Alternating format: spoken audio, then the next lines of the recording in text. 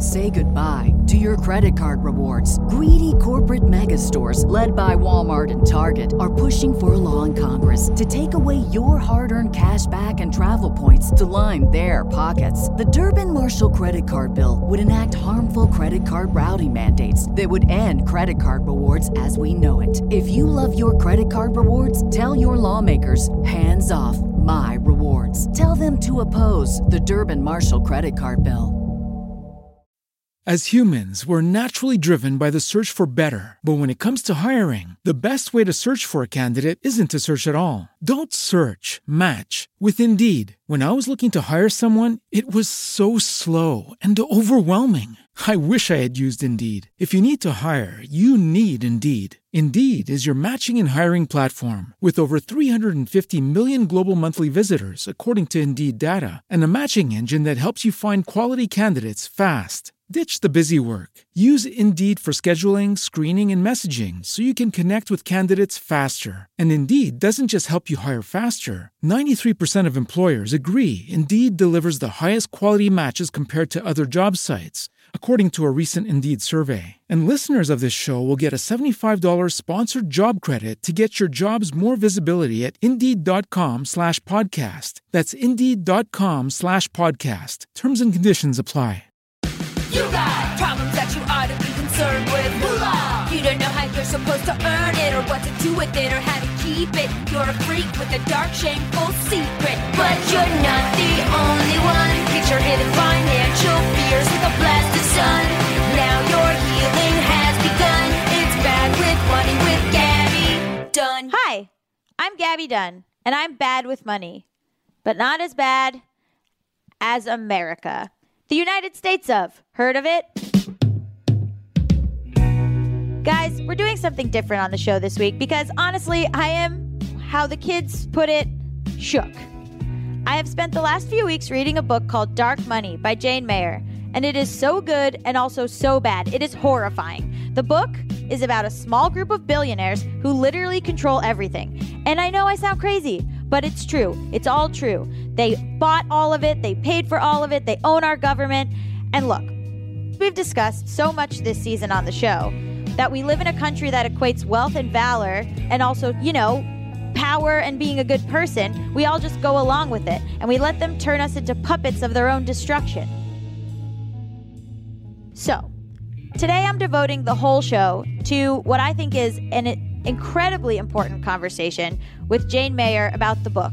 And I'm really excited for you guys to hear it. I mean, you should read the book. Just please go buy Dark Money and read it. And when you're done pulling your hair out and rending your garments, please let's figure out how to take our country back. This book is insane. I've been putting it all over my social media because you have to read it. You just have to. Okay, so here's Jane. And the yelling that I do in this intro, I similarly do in our interview. The book is about a handful of the richest people in the country, real people who have, for the past 40 years, had a plan to try to take over American politics by spending their fortunes, often in secret, so that people don't really recognize how the money's being spent, and that's why it's called Dark Money. And it's about their efforts to pull America far to the right, because they are all pretty much radical right-wing zealots. Can you explain some of the methods that they have for doing this? Yeah, everybody knows that in politics, rich people spend money on candidates. They throw their money behind their candidacies, and that's pretty open. But in addition to doing that, there are a whole lot of other ways that these people in particular have figured out to influence American thinking. And so what they wanted to do was fund public opinion and change public opinion by building up think tanks and advertising that's not recognizably coming from them. Many organizations that look like they're grassroots political movements with names that seem kind of anodyne, like Americans for Prosperity. You don't really know whose money is in it. And it seems like just it's grown up naturally, sprung up from people on the street. In fact, what the book's about is how a lot of these are front groups, and they are actually funded by the same small group of people that really wanted to buy influence in America and is kind of trying to persuade voters without voters really realizing who's behind it. And what do they want? They want less environmental protections so that they can make more money, right? Well, that's a big part of it.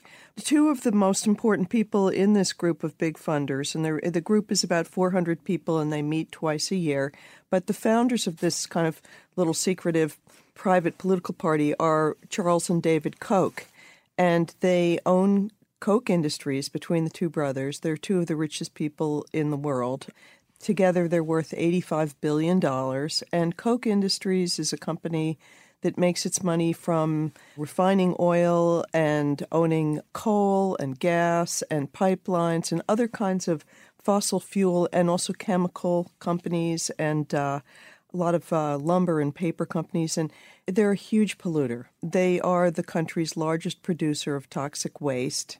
Koch Industries is, and they're among its top 10 producers of air pollution, water pollution, and climate pollution. And so the Koch Industries has had a long history of terrible run-ins with the government regulations that try to stop companies from polluting. And among the things that this sort of private political group is doing is trying to water down regulations, get rid of regulations if they can, fight the EPA, and basically change how the country thinks about environmental issues. They fund a lot of organizations that pretend that, for instance, climate change isn't real.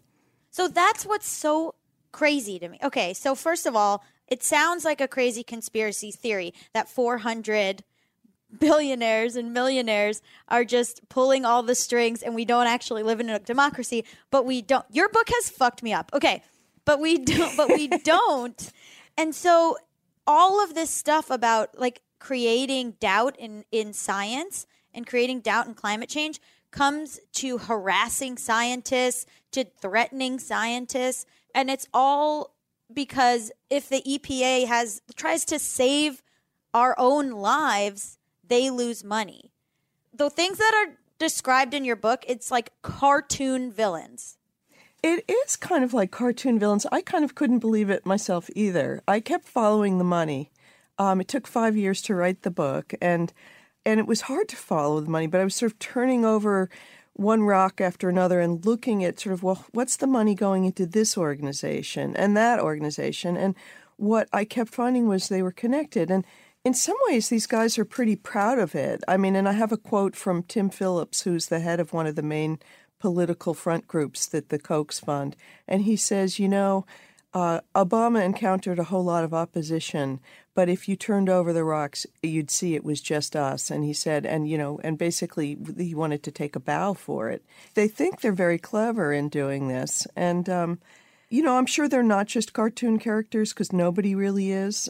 Everybody's got many dimensions. And I think many times the people that I've covered who look like villains, they convince themselves that they're doing the right thing.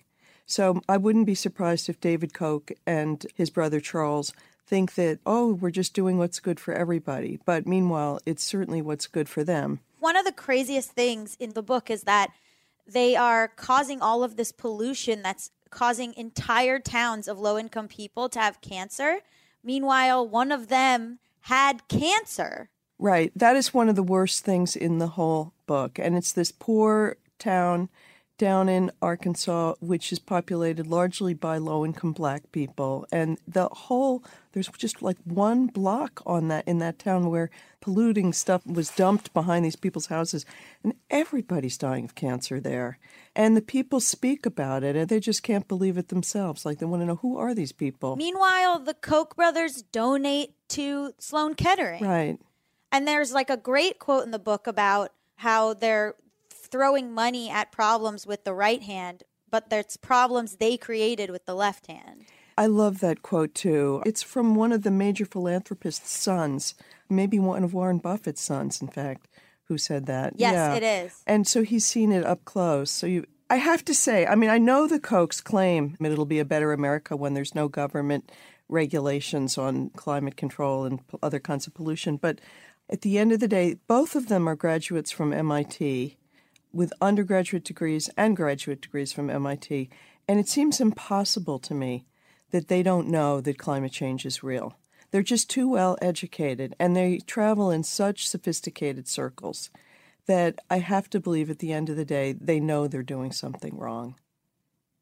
This is the thing that is so frustrating. And I wrote down, we are all pawns, we deserve this in the margins of the book, because the way that it's played, where like instead of funding tobacco lobbies, they'll fund something where they'll convince people that it's something called smokers' rights and that you have the right to choose to smoke, and the government is trying to come into your home and make you not smoke, even though it's what's best for you. And also the tobacco companies are causing pollution. And also all of this is just putting money into the pockets of people who are richer than you could ever imagine at the expense of killing poor people with cancer.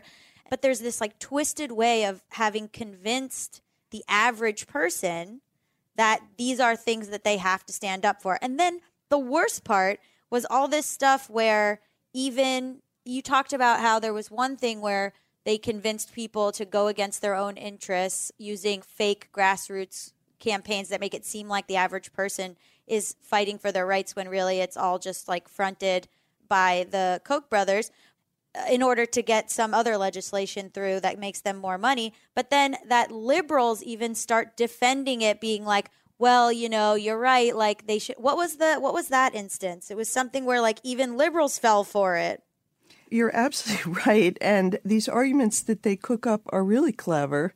You know, they market test them a lot. They've got kind of marketing wizards that they work with, like Frank Luntz, who do all kinds of polling and sort of twist the language in different ways to see what's going to convince people the best. I think that maybe the example you're thinking of is some liberals bought into the idea that there should be no campaign finance rules or limits on how much people can spend, which is, of course, in the interest of these people with so much money, because they had an issue of rights and free speech. And so the American Civil Liberties Union went along with this. And actually, it had big fights internally about it, but they bought into it. And they now defend the idea that Citizens United is a good thing, because they kind of swallowed this argument that corporations have the right to spend, which all I can tell you is that we are a democracy, but if you actually followed what the public thinks on things like spending, 90% of the American public thinks Citizens United was a terrible decision by the Supreme Court, and that there should be some limits on how much money the super rich can spend on campaigns that sort of even the playing field out. That's what the country wants. I mean, by overwhelming amounts. But a small minority has really managed to throw its weight around. Can you explain Citizens United for people who don't know? So Citizens United was the big decision that the Supreme Court came down with in 2010 that pretty much legalized what other people think of as almost like bribery. It allowed unlimited spending by corporations and people with huge amounts of money, and also unions if they had the money, which often they don't have. But at any rate, they can spend whatever they want in support of a candidate running for office. There used to be limits on how much people could spend in campaigns. And so when they took off the brakes, what happened was, of course, just a runaway amount of money has been going into American politics since 2010. And it's warping the whole political scene so that candidates now have to raise so much money to compete that they spend all their time raising money. And, of course, they support positions that their funders want, which usually means then they're sort of tilting. It's very hard for them not to tilt towards the people who have all the money. But we have seen some breaks with that.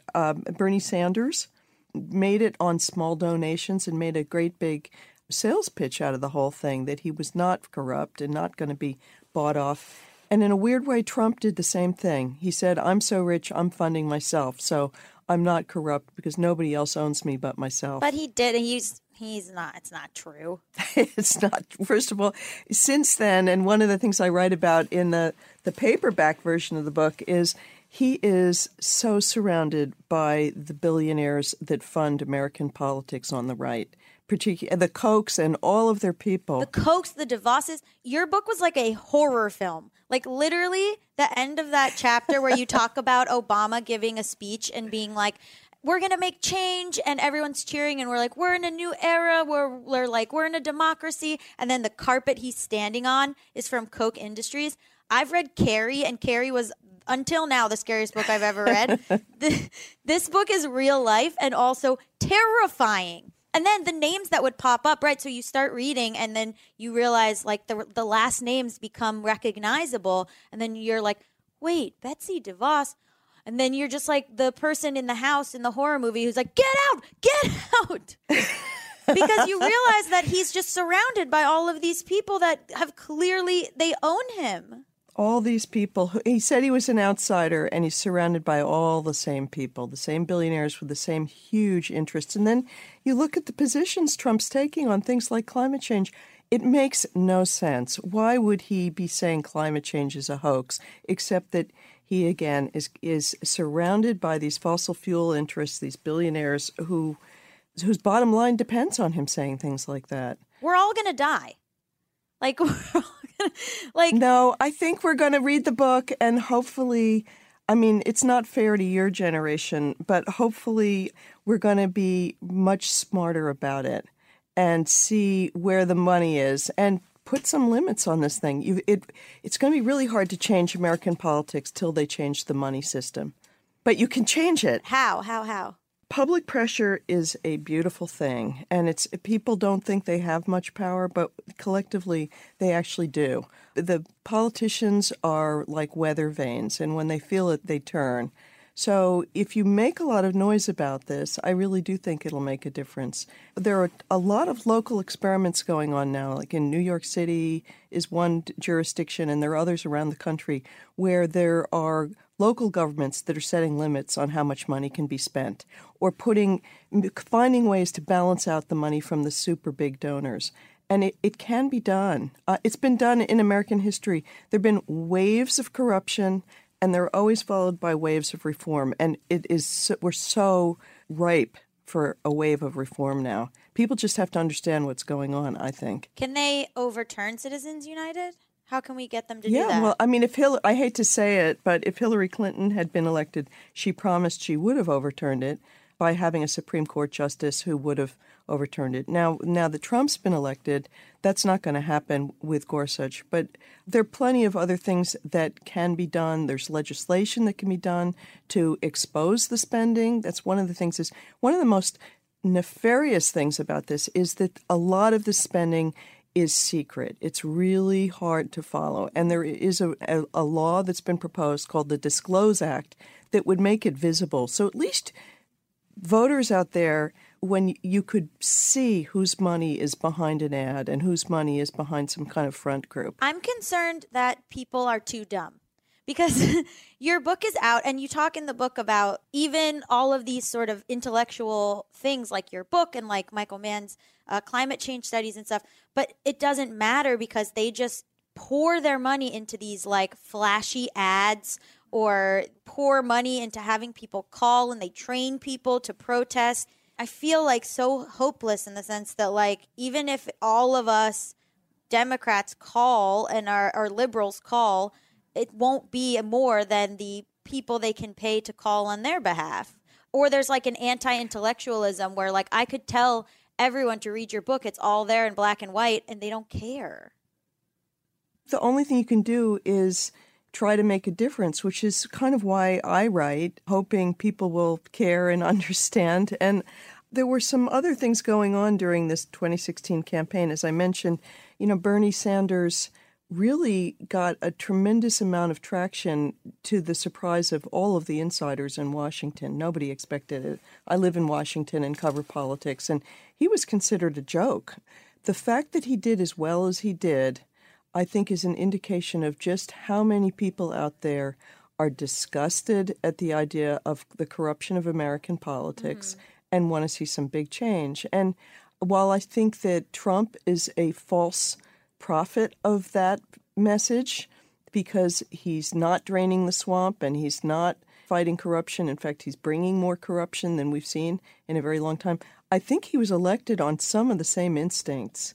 So the instinct and the feeling is out there if smart people channel it. And I agree, people need to be educated. They need to be aware. A lot of people aren't. And a lot of people throw up their hands and say, oh, they're all corrupt. And that's really not helpful because it's not true. Trump recently signed this executive order called Promoting Free Speech and Religious Liberty, which has significant implications for campaign donations, right? Right. How might this sort of change under this order? It is really bad news. It is. You're like, have some hope, but this is terrible news. No, sorry, what is it? but actually, it hasn't gone into effect. Okay. What he signed is just symbolic. It would take legislation. And so in a way, it was a fake out to the religious groups because he didn't really deliver. He just said that he was going to do this, but he hasn't done it yet. But what is it? At any rate, the truth is, if he did do it, what he says he wants to do is overturn something called the Johnson Rule Amendment, which keeps churches from being able to raise money and give it to political candidates. And the reason is, when you give money to your church or your synagogue or whatever, your donation to begin with is private, so your name doesn't go on a list somewhere, and that money just goes into a big kitty, and it's tax deductible. So you can take that contribution off your taxes. And you're not supposed to be able to take a tax break in order to fund a politician. This is going to enable people to do that and also do it secretly. And the question's going to become, if this ever went into real life, the question's going to become, what's a church? Because anybody can sign up to say, I've got a church and I'm backing this candidate. And then your church can take secret donations, give tax deductions, and back a politician. So it would be a huge new loophole for dark money. Do the Democrats do anything similar? Well, I mean, they could. I mean, in the past, there have been allegations that sometimes the old-fashioned churches, I think originally it was sort of the black inner-city churches would raise money for their candidates, or the pulpits, the ministers would back a particular candidate. That's illegal, too. But it's not those churches that are pushing to do this. So part of me is like, oh, we're losing because we're not playing the dirty game that they're playing. I feel like as a liberal, I was always like, well, good will triumph over bad and we're good. And there's no way that this could win. But like you talk in the book about Obama being a bit naive. On the one side, I feel like the people that buy into like the alt-right or the radical right are dum-dums because they're falling for these things that are against their self-interest. And then on the liberal end of it, we're dum-dums because we're like, good will win. And that's clearly not the case. Yeah, I mean, I think one of the lessons is you've got to fight smart and that this is a real fight. Yeah. As they say, it's not beanbag. And it's nice to be idealistic, and I am idealistic, but I think you also have to realize that there's a real war going on politically out there. It's like an ideological war. Yeah. And it would be nice if it wasn't, but it's actually taking place. You know, I mean, one of the things that I learned from writing about the Kochs was they kind of have a playbook. And I don't really see why liberals couldn't follow their playbook, right? Which was to take over government from the state level, local politics, state house by state house, build up organizations, convince people door to door, sort of fight at the local level and work up. And then also make sure that your story's being told. They do it through think tanks and through, right-wing media operations. But you've got to really have a positive message, too. I know, but you're fighting the truth. Like, it's so hard, especially reading Michael Mann's story about climate change. It's like, I'm just telling the truth. Like, it's so hard to be like, you're really going to fight me on the freaking truth? And they kind of enjoy messing him up. I know. That's the thing. Some of these guys so just love to fight. They're exhausting. No, and So it's all this alt-right. harassment that's on Twitter. It's like the same thing and what they were doing to him. But that's why I say it's cartoon villainry, because like a lot of it seems clearly driven by hatred of poor people or hatred of minorities. But then also it's like they turn around and they contribute to the arts and stuff and museums. So maybe it's not hatred. Are they just self-interested and oblivious? Is it just so much privilege that they can't? Because also they talk about how like, well, I'm self-made. And it's like, you're self-made from money that you inherited and that you're trying to get rid of the inheritance tax. Both of these brothers, along with, they're actually 4 Koch brothers, and they all inherited several $100 million from their parents. But they like to, you're right, to think of themselves as self-made because they made so much more money from it. I've told by friends of theirs that they live in a bubble. It's a white bubble. One of the people who worked at Koch Industries told me that you'll never find a whiter place. I mean, he's a very pale person himself, and he said he was as dark as anyone you're going to find there. I mean, you do see people in the ads. Koch Industries puts a lot of ads up that show people of color. But anyway, they live in a rarefied bubble of billionaires. So are we even in a democracy, or are we just being run by rich white people? I think we're kind of at a very worrisome tipping point from my standpoint. And that's kind of why I wrote this book now. Mm-hmm. I think, I've been in Washington for 25 years, and I've just watched more and more money flowing this way and kind of drowning out Congress. And there are a lot of really good people in politics. There are a lot of good people even in Congress. But it's really hard for them to do the right thing when they need so much money to do their jobs and get reelected. And so I think we're just at this really, really key, sensitive spot where it's time to sort of stand up and change the rules. I mean, you don't want to lose it as a democracy, and you don't want to become an oligarchy, a place like Russia. I feel like that's what we are right now. People on Twitter have been calling it a kleptocracy. Well, that would be if they're stealing. The kleptocracy is a government by thieves, and it's not looking good here right now. But I actually think, I do think that people are getting an incredible education watching the Trump administration, and that there's an energy out there that I haven't seen in a long time. I'm old enough to remember things like the Vietnam War protests, and there was an incredible energy. It woke up a whole generation. It changed the history of the country. I guess I'm idealistic enough to think maybe it'll happen again. But Not you? No, I just am worried because all the stuff in the book about like pushing back, like I'm worried that they just have enough PR people to, if we do revolt, go, oh, this revolution is made up of like degenerates, the way they did with Occupy, I mean, the thing is, think about what they're selling. It's not the easiest sell. Mm-hmm. They're selling pollution. They're selling inequality. They're selling greed. But poor people in certain places buy it. Yeah, but, much of the country is relatively well educated, at least commonsensical. And I think numbers suggest that all over the country, if you look, the New York Times ran a map recently. In almost every county of this country, people now believe that climate change is happening. People are causing it, and that it's something to be concerned about. I think they're going to lose that argument. Yeah. I think the Kochs are fighting a desperate rearguard, reactionary campaign, and they're going to lose it in the end. The term fake news has basically become a cliche at this point. But before it was Trump's favorite way to evade legitimate criticism, it was a phenomenon explaining the propagation of false information during a presidential campaign. You actually referred to it in your Fresh Air interview as alternative media sphere. Can you talk a bit about how dark money plays a role in like festering these sources of false information? And also this idea of gotta hear both sides. Like a big takeaway that I got from the book was that the press was complicit in allowing people like the Kochs to just write op-eds, or, the Times right now hiring an opinion writer who doesn't believe in climate change. And I feel like liberals are like, well, we have to let everyone speak. And it's like, no, you don't.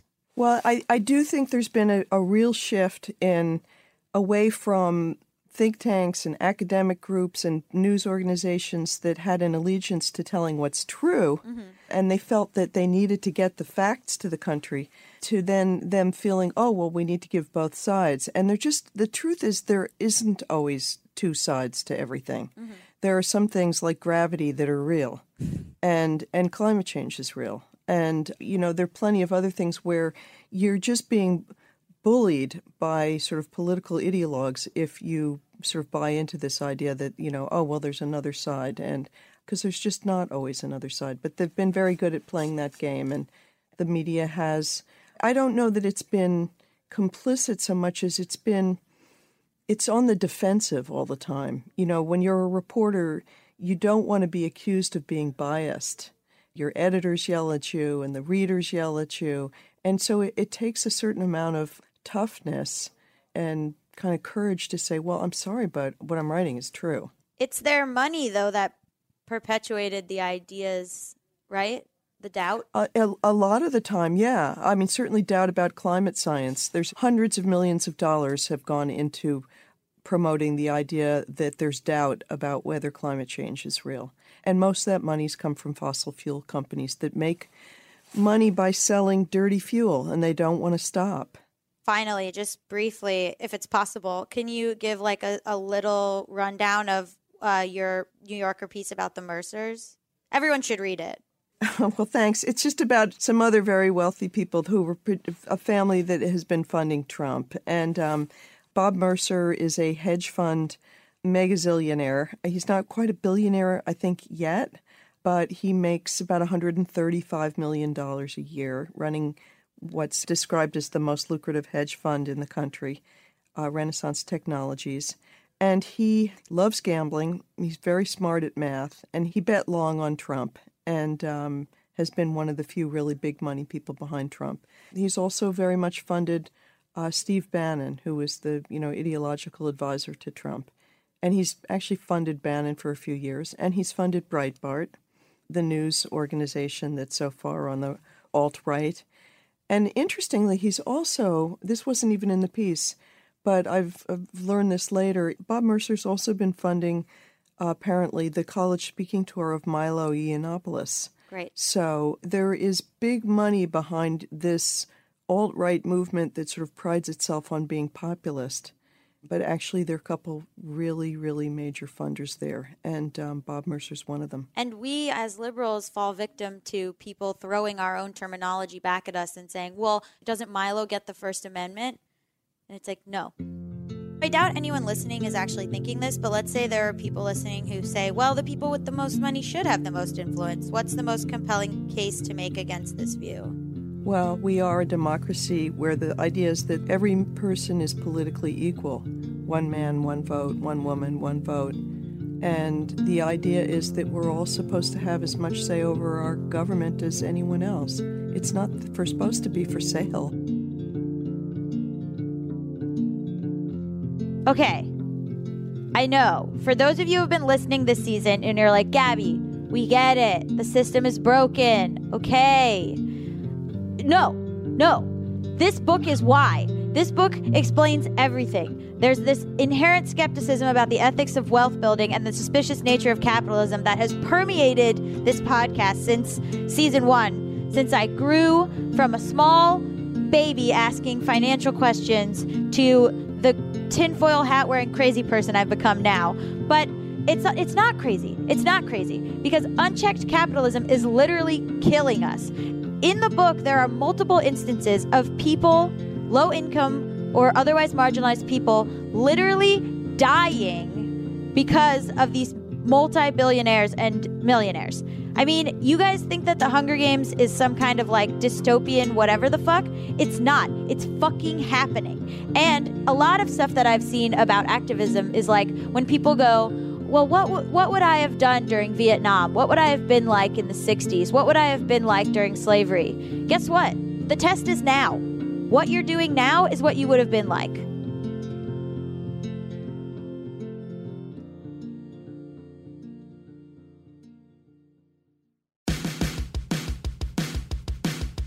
Thanks for listening to Bad with Money. If you like the show, please rate and review us in iTunes. And be sure to tell all your friends who are bad with money that this is the show for them.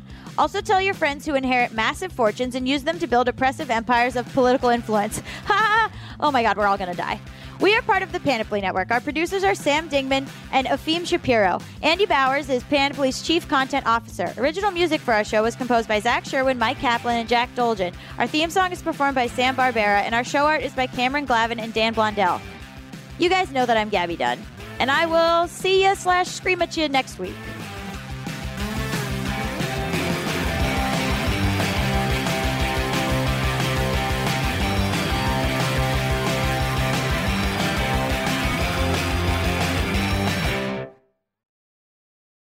say goodbye to your credit card rewards. Greedy corporate mega stores, led by Walmart and Target, are pushing for a law in Congress to take away your hard-earned cash back and travel points to line their pockets. The Durbin-Marshall credit card bill would enact harmful credit card routing mandates that would end credit card rewards as we know it. If you love your credit card rewards, tell your lawmakers, hands off my rewards. Tell them to oppose the Durbin-Marshall credit card bill.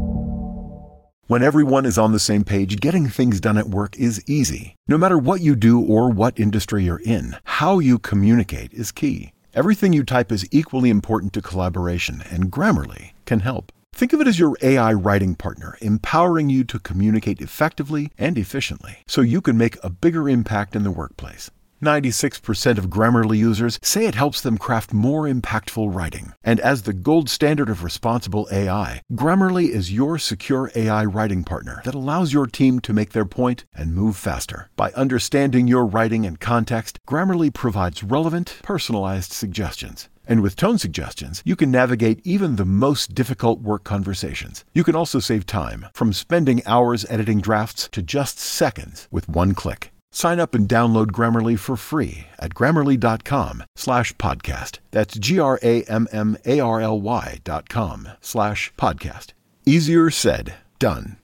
As humans, we're naturally driven by the search for better. But when it comes to hiring, the best way to search for a candidate isn't to search at all. Don't search, match with Indeed. When I was looking to hire someone, it was so slow and overwhelming.